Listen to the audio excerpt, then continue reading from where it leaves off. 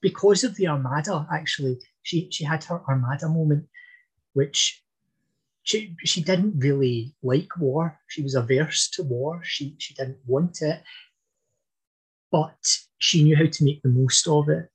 And so with that famous Tilbury speech, she was able to create a really lasting image of herself as a warrior queen. And she never was a warrior queen in any way. She never led troops, never wanted to fight.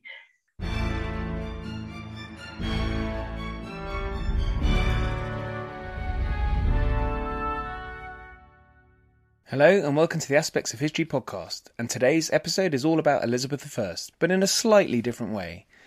Steven Veerapen joins me to discuss her perception. This comes about in two parts. First, we discuss her depiction on screen from the many actresses over the years, including Judi Dench, Cate Blanchett and Margot Robbie. But we also discuss Elizabeth's presentation of herself during the Spanish Armada, so hopefully at the end of the episode you'll have a rounded view of who she was. Steven is the author of a number of novels and history books, and his latest is The Queen's Fire. He's an old friend of the show and a master of Tudor and Stuart history. Coming up, I got the Dark Ages next week. The Film Club continues with Gallipoli, and as it features running, I'll be discussing the history of running with Duncan Larkin in that episode. Plenty more great history to come, including Tom Holland, and Paul Lay joins me to talk Oliver Cromwell's Protectorate. In the meantime, I'll hand you over to me, talking with Steven Veerapen on Elizabeth I.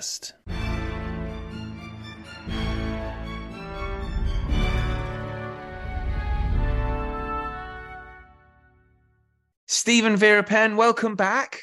It's great to have you back on because last time we spoke, you did promise to return to talk about what we're going to talk about today. Yes, thank you for having me. I've been looking forward to it, eagerly anticipating it. Yeah, so listeners, it is the top 10 Elizabeth I's on screen. So, frame of reference, I think that's TV and film, isn't it? Yes, it is. And so we're going to run through, Steven, listeners, if you recall, a few months ago, Steven joined to talk about top 10 Tudor myths, turned out to be 11. And we're talking to Steven today in the context of his latest novel that's out called The Queen's Fire, which is the third of his Christopher Marlowe mysteries. So we're going to talk a little bit more about the fire that is the Spanish Armada once we've gone through our top 10. So listeners, strap in. This will be a ride through the 20th and early 21st century depictions of Elizabeth I on screen. So should we kick off with number 10? Yes, go for it. It's Florence Eldridge in Mary of Scotland. Yes, and I actually wish now that when I was writing this, I had seen Seven Seas to Calais, and I would have taken out Florence Eldridge and slotted in Irene Worth instead, because they're both good. They're both interesting performances. Florence Eldridge was in Mary of Scotland with Katharine Hepburn, and it was apparently a notorious box office flop. And it was one of the films that got Katharine Hepburn described as box office poison, because it was apparently so poorly performing. But Florence Eldridge she's good in it, and it's an interesting part. It's very much the idea of Elizabeth as the nemesis to Mary Stuart, and that's the kind of role that she has to play, and she plays it well. It's from the 1930s, so it's that very clipped theatrical delivery, but she is good in it, and she's an interesting Elizabeth, I have to say. She holds her own against Katharine Hepburn, who's a not very convincing Mary Queen of Scots, I have to say, with her Yankee accent. Oh, right. So she's an American. She's not really bothered with a slight... Because would Mary... I don't think I've asked you this. Would Mary have had a slight Scottish accent? That is a big question. In fact, I'm doing another podcast on that very subject, Mary Queen of Scots accent, a whole podcast on Mary Queen of Scots accent in a few weeks' time, I think, towards the end of August. What we tend to see is Mary being played with either a Scottish accent, or in some productions just an English accent, there's no attempt, or a French accent, because she was raised in France from the ages of 5 until she returned to Scotland. So what did she sound like? We don't know. I think most likely is that she spoke Scots, the language, with a French accent, which I almost struggle to think what that would sound like. speaking Scots with a French accent. However, there is one piece of evidence from her early days of captivity in England where an Irish observer, I believe, said that she spoke with a pretty Scotch accent. One way of squaring it, I think, is in the period, if you spoke another language, you were encouraged to use the accent of that language. How do we know that? Because Elizabeth I took umbrage when a French ambassador criticised her French accent when she spoke French. So the assumption we can make there is if you were speaking another language, you were supposed to use the accent. So it's possible that Mary spoke French with a French accent and Scots a Scottish accent. But Catherine Hepburn doesn't either. She just has a Connecticut accent. I find that fascinating accent. So, would Elizabeth I have had a kind of public school girl type accent? We'll maybe speak about that later when we come to that Miranda Richardson. Okay, we'll hold off. We can hold off on that if you like. But I think the accents amongst the upper classes right up until the Victorian period, and during the Victorian period, were not the kind of RP that we think of upper class English accents now. They still use quite a lot of regional accents, the upper classes. So I think there must have been such a thing as an educated upper class accent, but we don't really know what it would have sounded like. It certainly wouldn't have sounded like Glenda Jackson. It wouldn't have sounded like any of the actresses that have played Elizabeth I. But I'm sure I read somewhere that Queen Victoria did something like used ain't or something like that, used things that you would not associate with upper class RP. So yeah, it's a fairly recent invention, high class, upper class English accent. Yeah, Victorians have got a lot to answer for, I think. Right, number 9, Anne-Marie Duff. I love Anne-Marie Duff. This is Anne-Marie Duff in The Virgin Queen of 2005, which I think is it a TV film? It was I think a 3 or 4 part TV series. I wouldn't say a 4-part series. I was in school when this was shown as a little babby. But I really like Anne-Marie Duff as well. But I didn't buy her as Elizabeth. And I tried to think a lot about why. And I don't think it was the actress's fault. I think it was probably the script, which has a lot of her telling people all the things she can do and all the things she's capable of and all the languages she speaks, but we never see it. So it kind of fell a bit flat for me. What I also could never get past was it tried to do an Elizabeth R and tell the story of Elizabeth's entire life. But when they got to the elder Elizabeth, they used this really strange old age makeup, which was actually worse than the makeup in the 70s. And it just made her look like an alien. And it was kind of hard to take. You can see stills and things of it, and it's bizarre looking. So I think it was a kind of a production that could have been better. It might just have needed more episodes to let her really become Elizabeth. But she looked the part as the young Elizabeth. I thought she really looked it. But I always got the impression watching it, and I've watched it again multiple times, it's watchable, it's a good production. It just feels very much like you're watching an actress, a modern actress, play Elizabeth. It never feels like you're watching Elizabeth. It's a shame because Anne-Marie Duff she's hugely powerful. Yeah, actually, I've seen her do some really amazing parts. So you'd think that this is so well cast for this. I think interesting. I think if they had Sienna Guillory, who plays Lettice Knollys in the show, I thought she would have made a better Elizabeth than Anne-Marie Duff. Sadly not. Thumbs down for Anne-Marie Duff, unfortunately. Number 8, Flora Robson in Fire Over England. And this film was made in 1937. Yes, so this is another very theatrical performance. And I actually think that's where Anne-Marie Duff fell down. This will sound odd, but her performance was too naturalistic, whereas Elizabeth I and all early modern monarchs were actors. I mean, Elizabeth made reference to herself being on a stage. Princes are on stages. And I think the older acting style really captures that because it is really theatrical people giving it bombastic speeches. And Flora Robson's just fantastic in everything that you can find her in.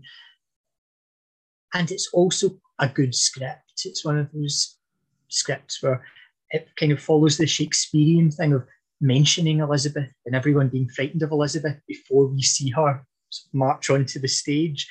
And she's just powerful in it, powerful actress. And I know it's a cliche, but she steals every scene that she's in. Flora Robson, you can't sort of help but be watching her. Well, one thing I'd say, and I'm going to put a link in for the listeners to have a look at the blog that Stephen's written about this, and there is an image of each Elizabeth. And I think for many of the Elizabeths, they all seem to be using the same costume.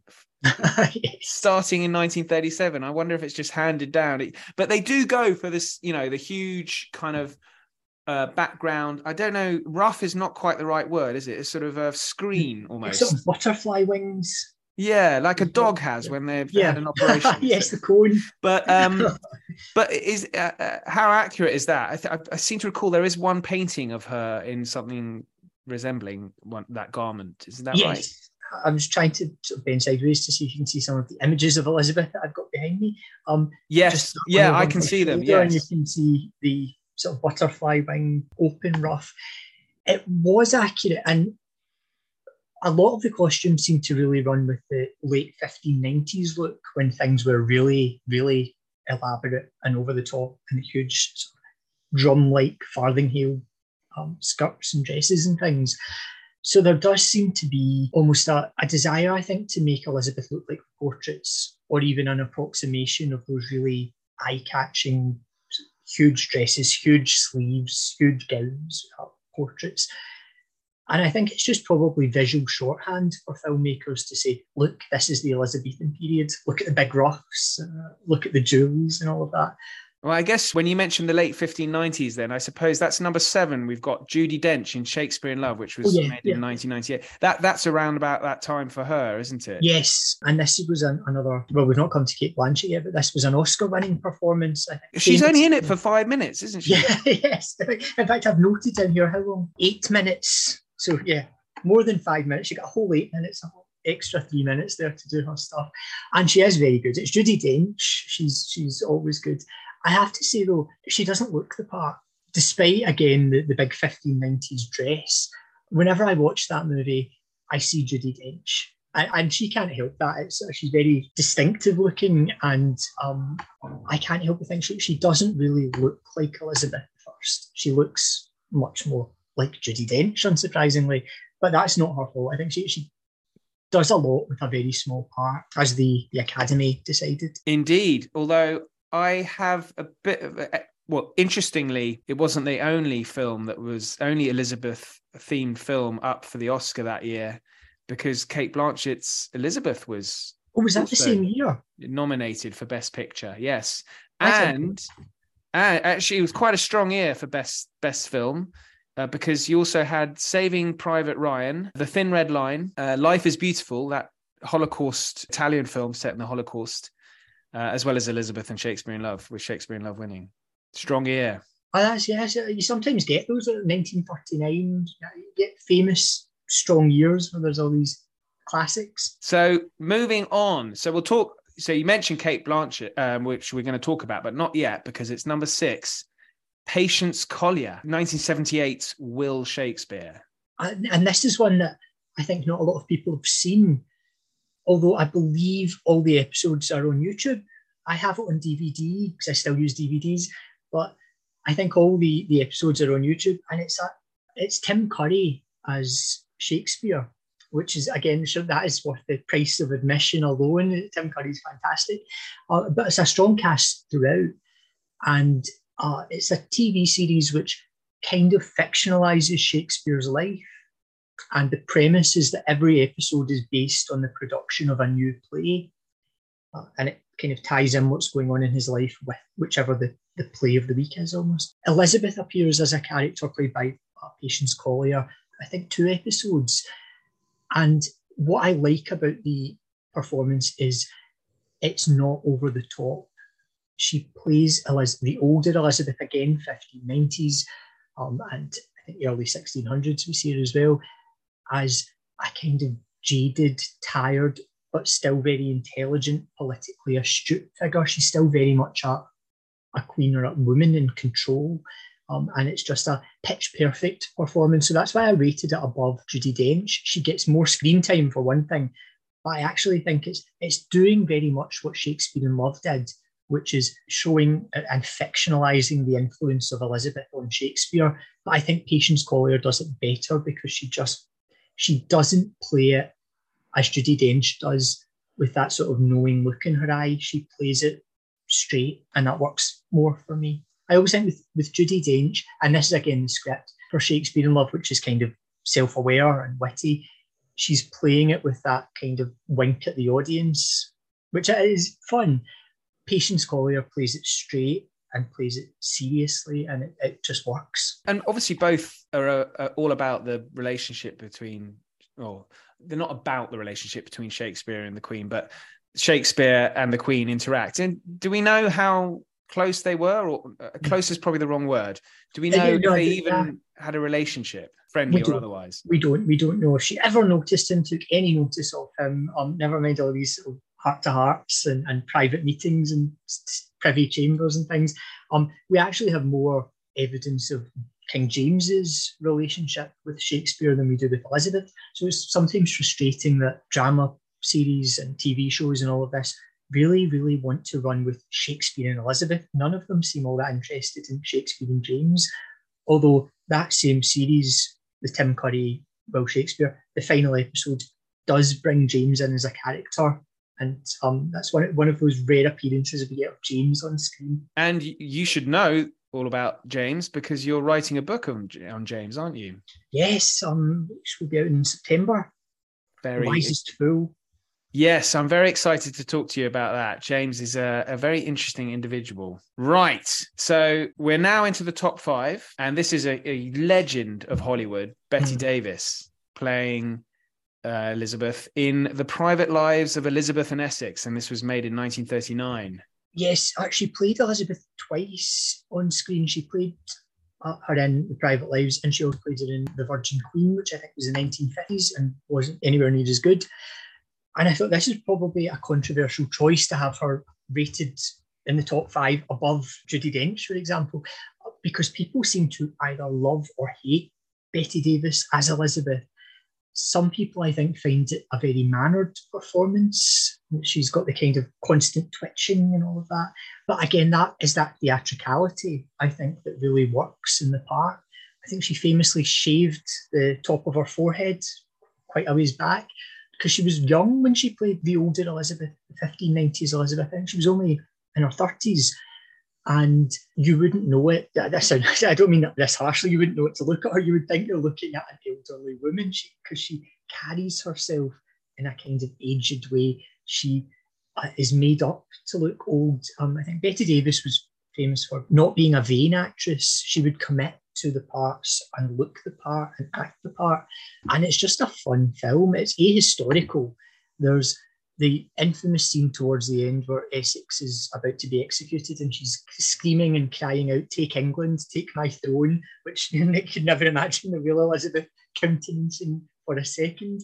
But it's a fun melodrama, and I think she's one of the first actresses, I think, who played Elizabeth as a real character. So we spoke about Florence Eldridge and about Flora Robson earlier, and as I said, they are good, but they are just very much playing the parts written, these big bombastic clipped parts.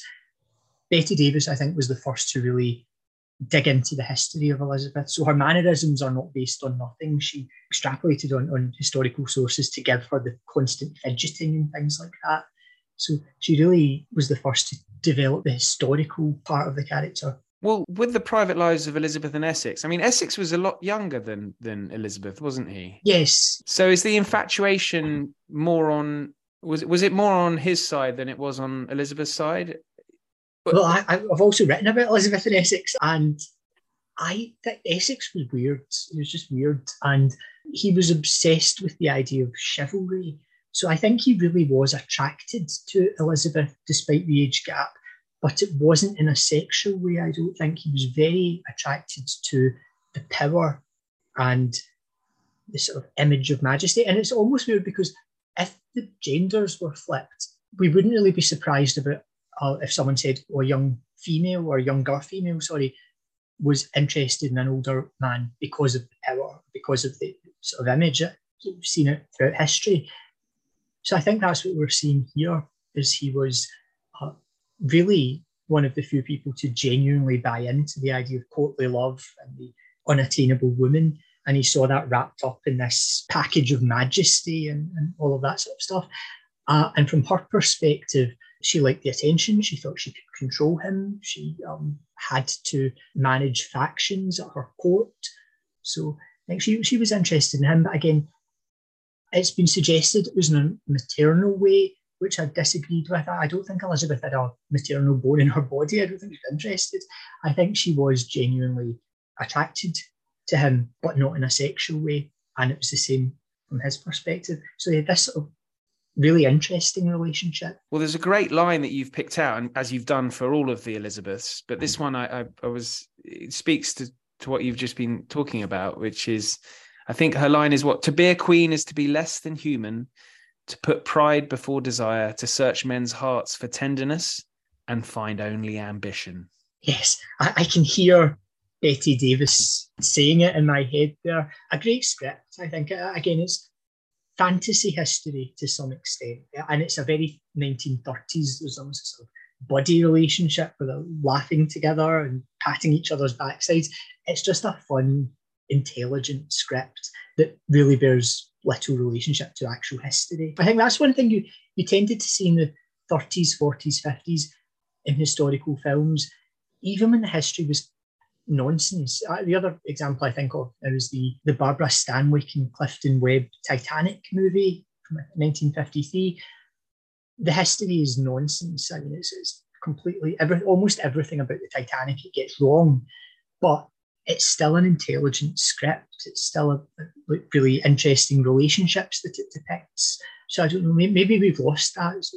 Because I think now we want historical accuracy, which so do I. I mean, obviously, why don't you just use the real history? Back then, they didn't seem to care as much about accurate history. They cared more about clever scripts. I suppose a good example of that, I guess it's nearly 30 years ago now, is Braveheart, which, from a historical standpoint, is once again pretty nonsensical, isn't it? Just made up. But it's lots of fun. Yeah. So I think there wasn't maybe as much leeway in the 90s, because that movie, I think, got a lot of criticism even then, whereas maybe decades before that, people didn't care as much about historical accuracy. You'd think it wouldn't be beyond the wit of screenwriters to do both, though, to have witty scripts with interesting characters and to have historical accuracy at the same time. Yeah, well, the next interpretation of Elizabeth is her as a much younger woman, and that's Elizabeth with Cate Blanchett in the title role, made in 1998. So same year as Shakespeare in Love. And yeah, she's a lot younger. And I remember watching this in the cinema twice. I loved it so much. Yeah, it's a fantastic film. I think this is actually almost a kind of spiritual relative to Braveheart, because the history is nonsense. The history is made up. It's fantasy. But it doesn't matter, because it's just a good script. It's really interesting, powerful performances, characters with interesting relationships that you are invested in and you want to keep watching. Cate Blanchett in this one, I think, is just really, really good. She's captivating as the young Elizabeth. She is intelligent. The character, as written, is intelligent. She plays it fantastically. And as I say, it doesn't even matter that the history's all wrong, that people are the wrong ages, that people all these things are just... So I almost get the impression that maybe he wasn't sure that he would get to make a second one, so he threw everything into the first one, and then he did get the opportunity to make the second one and sort of had the dregs left. That's why the Golden Age wasn't particularly well received. Yeah, I thought the Golden Age was awful, but I don't know whether I need to have another look at it, because I saw it on a plane. I've watched it again, and you probably don't need to. But I'm curious as to why, because the Golden Age is, again, the history is nonsense, but the history in the first one was nonsense, so that can't be the fault. The fault isn't that it gets the history of the period wrong or anything. I thought Elizabeth was really good because it was quite dark and it showed court to be pretty treacherous and a pretty, you'll say again, because this is territory I'm not hugely familiar with, but there's a knifing at every corner in Hampton Court or wherever it was. And when there was brutality, it really was nastily. It was shown blood and guts and all. So you see a priest played by Daniel Craig being tortured by Jeffrey Rush's Walsingham, and all that stuff. It just made it. I guess it spoke to the Elizabethan period that I kind of imagined was true. In that, if you were caught or suspected of treason, you certainly did pay for it in pain. Yeah, well, it was. I've seen it likened to The Godfather. Even the way some of it is shot, I think it's the famous scene in The Godfather that cuts between the church and people being killed. It's a similar thing is used, and that's, I suppose, the argument is that's what early modern nobility and monarchs were like. They were like the mafia, offing their enemies and things, which is an interesting reading of it. Why the second one didn't work, I think. Walsingham shouldn't have been there in the first movie, but he was. Just the second one, it had a kind of confused story. It didn't have the arc for Elizabeth. If the purpose of the movies is to show a character's journey, the first one did that for Elizabeth. The second one, well, she was queen. She'd achieved what she had at the end of the first one, become the Virgin Queen again, even though that was wrong historically. But the second one had nowhere for her to go as a character. I think it tried with the Armada, but it didn't quite work. A story that didn't have a character and a journey in it, whereas the first one had that in spades. It was fantastic. I think the first one's cast was a bit better as well. You had great French actors. Well, one great French actor, Vincent Cassel, and then one great footballer, Eric Cantona. Oh, yes. That was random, actually. It was always odd casting, but it worked. So It did. Right, we've lingered on Elizabeth. Let's move to number 3. And I really enjoyed this film. And this is Margot Robbie in Mary, Queen of Scots from 2018. Yes. Again, one that I think people would be surprised to see her maybe rated more highly than Cate Blanchett. I thought she was fantastic in this movie. Why did I rate her above Cate Blanchett? Well, one, I suppose, criticism, and it's not even really a criticism, but one thing I would say about Cate Blanchett is that her performance, even in the first Elizabeth, was in the shadow of Glenda Jackson.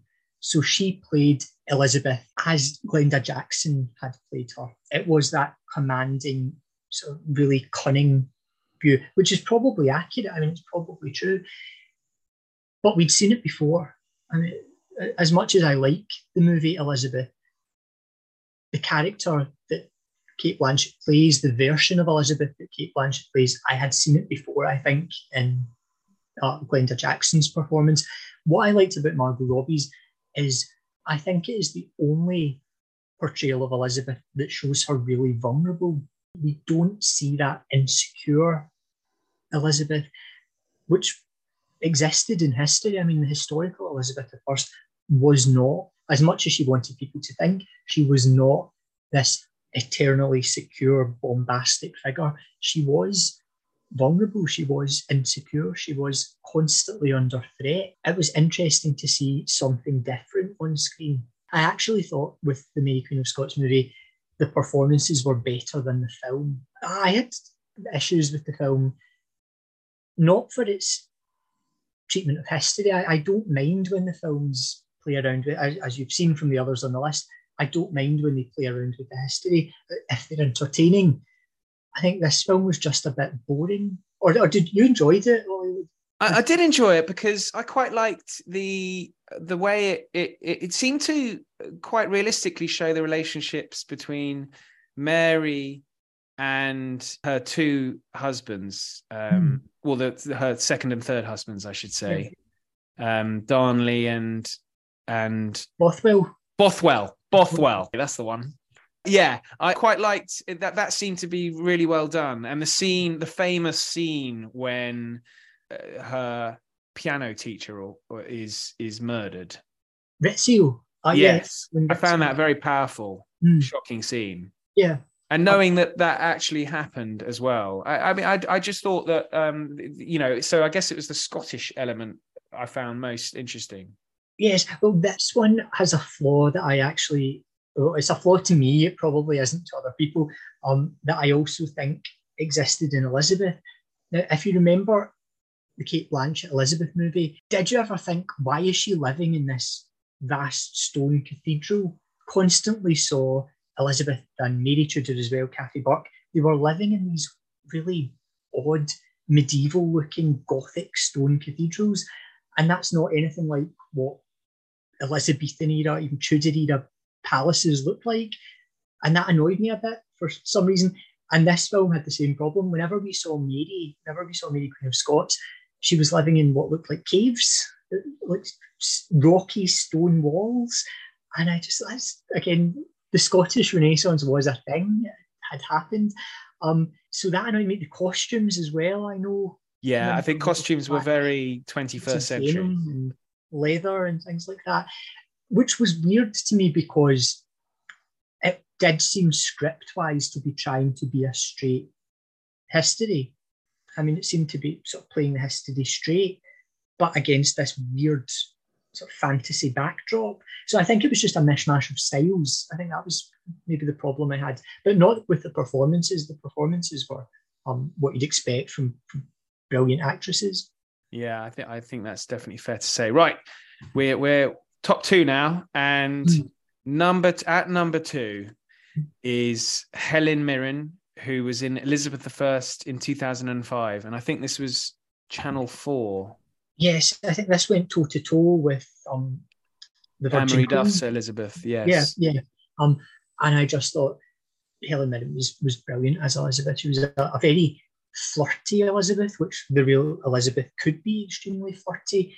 She was passionate. She had the look as well. They gave her, I think, black contact lenses, so she had that sort of beady-eyed look. I've actually seen her criticised for playing Elizabeth apparently the same as she played Catherine the Great, but I haven't seen her as Catherine the Great. I know that this was more recently, apparently, I think another TV show. She supposedly gave almost the same performance. Without having seen it, I don't care because it was a great performance. Well, she also famously played the Queen as in Elizabeth II, and of course, yes, got an Oscar for that. Yeah, and that was nothing like her version of Elizabeth, completely different character. The show itself, again, if you liked the movie Elizabeth, this show, which is set in the later part of Elizabeth I's life, is a better sequel to the Kate Blanchett Elizabeth than the Golden Age is. It has the violence, it has the gory scenes. In fact, again, so this was out at the same time as the Virgin Queen. I was a kid when it was on, and there was one scene that just made me feel sick. But maybe I had to look away from the screen. It shows the real life publisher John Stubb, who wrote a tract against one of Elizabeth's mooted marriages, and he was arrested for this and tried for this and sentenced to have his hand chiselled off. So chisel on it, hammered through it, and then he had to take off his hat and say "God save the Queen" with his bleeding stump. So that happened, and we see it on screen in all its gory detail. Obvious, I hope prosthetic, spurting blood and all that stuff. Again, we see people being hanged, drawn and quartered, and their guts thrown on braziers. It's a brutal series, but it's really good. And again, it's top class actors. It's not just Helen Mirren, but Jeremy Irons as well. Hugh Dancy as Essex. So it's worth watching. Another one that I have on DVD. I watch frequently. Great stuff. I have actually met Helen Mirren during the filming of The Mosquito Coast. Amazing. But I have to confess, I was a little bit more interested in the chap sitting next to her, and that was Harrison Ford. Anyway, we'll move on to number one. Number one. Is Harrison Ford as grumpy as people say? No, he was absolutely charming. Lovely man. Brilliant. Because I just saw the new Indiana Jones film. Oh, me too. Yeah. I enjoyed it. I enjoyed it as well. Didn't so much like cracking a tooth on a bit of popcorn while I was seeing it, but I still stayed. Typical thing. Right. Well, number one. We're at number one. And you have mentioned her a few times. And it's Glenda Jackson in Elizabeth R. And this was 1971. Yes, the late It was a Glenda TV series as well, wasn't it? It was, yeah. 6-part TV series covering Elizabeth's reign from her childhood, really, which we see sort of filmed as if it's through her eyes, to her death. And it's the definitive Elizabeth I on screen. I think if you have seen Glenda Jackson as Elizabeth, you've almost been spoiled for others, to the extent that it almost seems like other actresses are, as I said, even Kate Blanchett, it almost feels like they're playing Glenda Jackson's Elizabeth because she's that recognisable and powerful in the role. What I would say as well is the costumes for this one, since we spoke a bit about costumes earlier, 1970-71 has the best costumes that have ever been shown, better than the big budget Hollywood movies. Every costume, as far as I know, that we see Elizabeth in was based on a portrait, or nearly all of them were based on actual portraits. I don't know how they did it. They did it on a shoestring budget, but despite the really stagey 1970s sets, it just looks fantastic because all the characters are in these brilliant period accurate costumes. And Glenda Jackson is just, again, like Betty Davis, I think she had her head shaved or partly shaved. She really, really went for it with this role, and it just seemed to become Elizabeth I. So do you think, I guess it depends on the age, but the age of the Elizabeth you're portraying, but is it important to have a slightly balding top part of your... I suppose it adds that extra layer of accuracy, and it shows that the actress is going the extra mile. I suppose it's like, what was it, the actor who played Henry VIII in the Tudors and didn't Jonathan Rhys-Meyers. Jonathan Rhys-Meyers, and said he refused to wear a fat suit, didn't want to wear a fat suit. But, well, if you were really committed to the role, I'm sure you wouldn't just have worn a fat suit, but you would have porked up for it. So it helps, I think. It helps if the actor is really committed to looking the part. I should say, though, in the final episode, one of my big criticisms of Elizabeth R is it perpetuates and maybe even popularised the idea that she looked like a freak in her final years. It has her painted in really, really white makeup right down to the tips of her fingers, her chest, her face. It's clown makeup that they put her in, with these big red cheeks, and there's no evidence of that, but everyone believes it. Everyone believes that, I think, partly due to this series, which is otherwise fantastic. People seem to think, yeah, Elizabeth I as an old woman, she looked like a monster, she looked like a freak. Yeah, presumably she would have been this sort of mother of the nation figure. She'd achieved so much by then, hadn't she? Yeah, I think she, because of the Armada, actually, she had her Armada moment, which she didn't really like war. She was averse to war. She didn't want it, but she knew how to make the most of it. And so with that famous Tilbury speech, she was able to create a really lasting image of herself as a warrior queen. And she never was a warrior queen in any way. She never led troops, never wanted to fight. But she capitalised on the moment and transformed herself. We'd call it propaganda now, into this martial figure. And that lasted for decades. And then it got resurrected under James, because James was a real peacemaker. He was almost a pacifist king. And in the late 1610s, 1620s, when the 30 Years' War was going on, and a lot of belligerent Englishmen wanted a warrior king, they were looking back and said, oh, remember Elizabeth, remember the warrior queen, the Protestant warrior queen. And she never was one. But that Tilbury moment allowed it to seem like she had been one. It became really mythologised. Well, hold that thought, because we're going to get onto that. Now, this being a top 10 from Steven Veerapen would not be a top 10 without having an 11.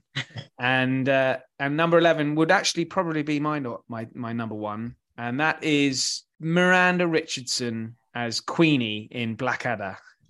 How could you not have her? on the list, really. She must be the first Elizabeth I ever saw on screen, because I'm sure that I must have seen Blackadder when I was a little kid, so like before I was watching, Elizabeth Arr or anything like that, or even the Virgin Queen. And why is that role so memorable and so good? Is it to do with the scripts? So Ben Elton and Richard Curtis. Richard Curtis.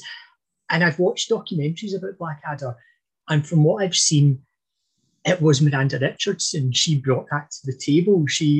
I think the cast had a lot of input in writing those scripts, and she brought that idea of Elizabeth as just a really petulant, bitchy, unpredictable, which is the sort of spoiled toddler, isn't she? Yeah. Spoiled toddler as an adult. And I guess, this is where she's a kind of spoiled brat.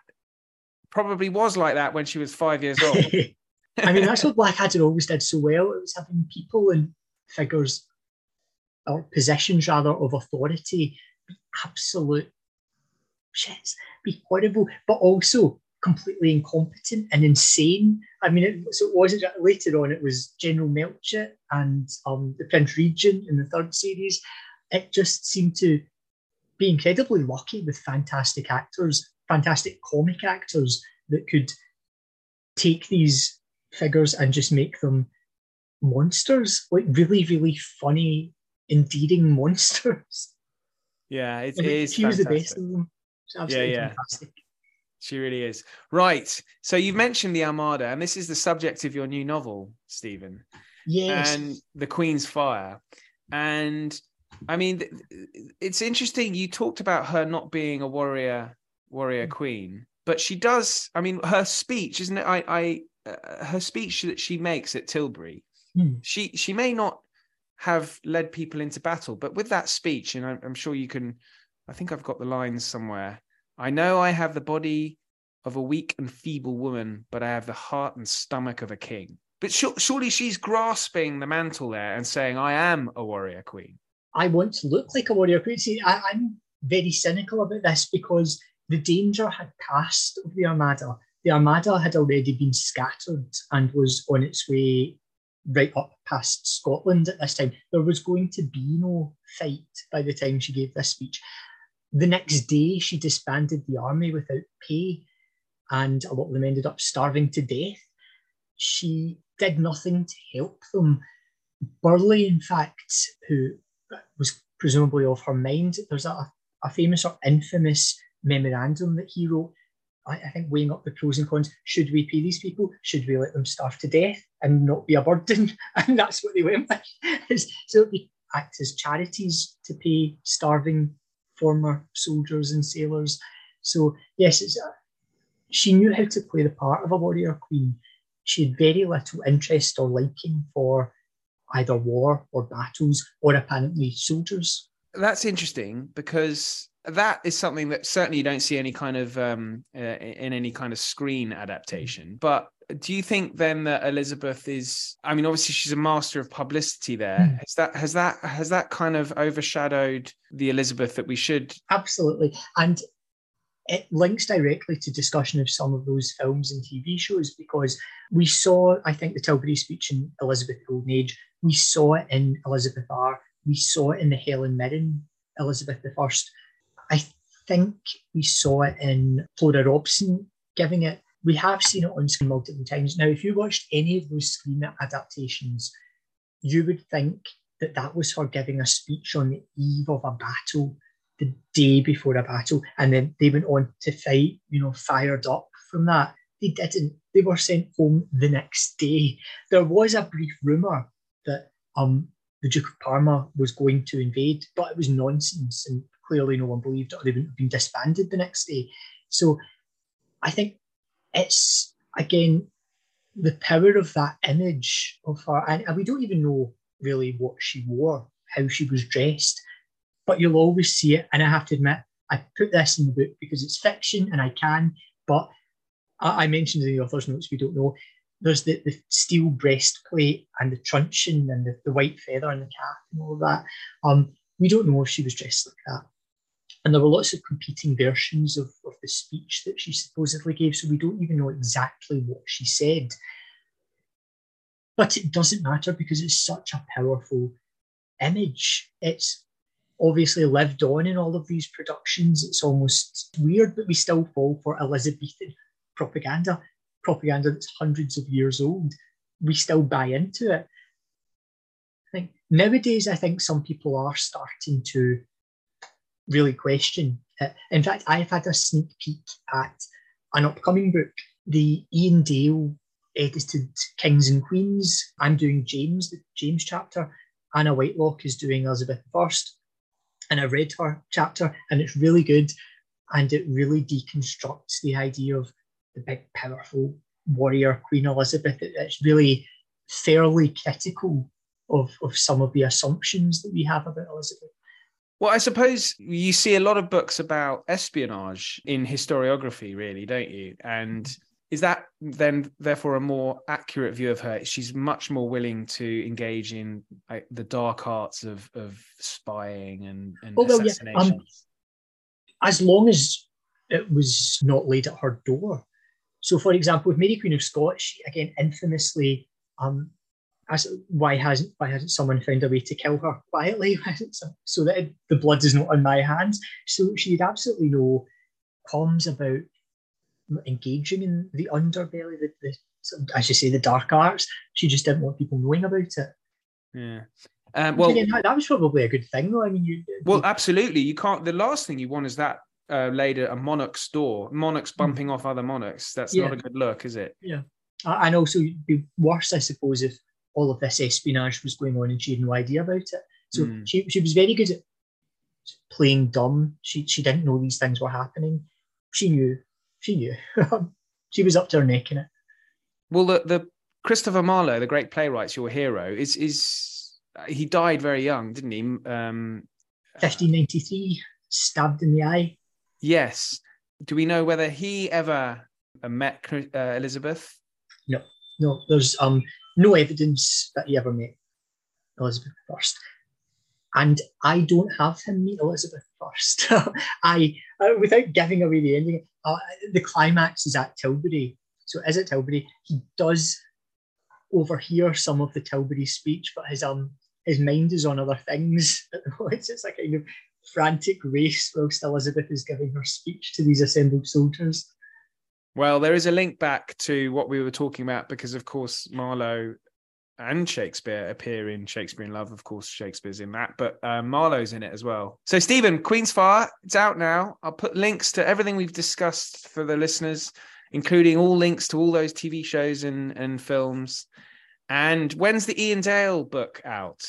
The Ian Dale book is out early September, something like the 10th of September, around then. Oh, I'd love to get in touch with Mr. Dale, get him on to talk about that.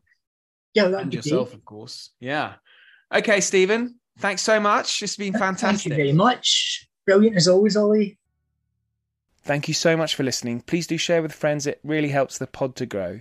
Plenty more great history to come. But until then, thank you and good night.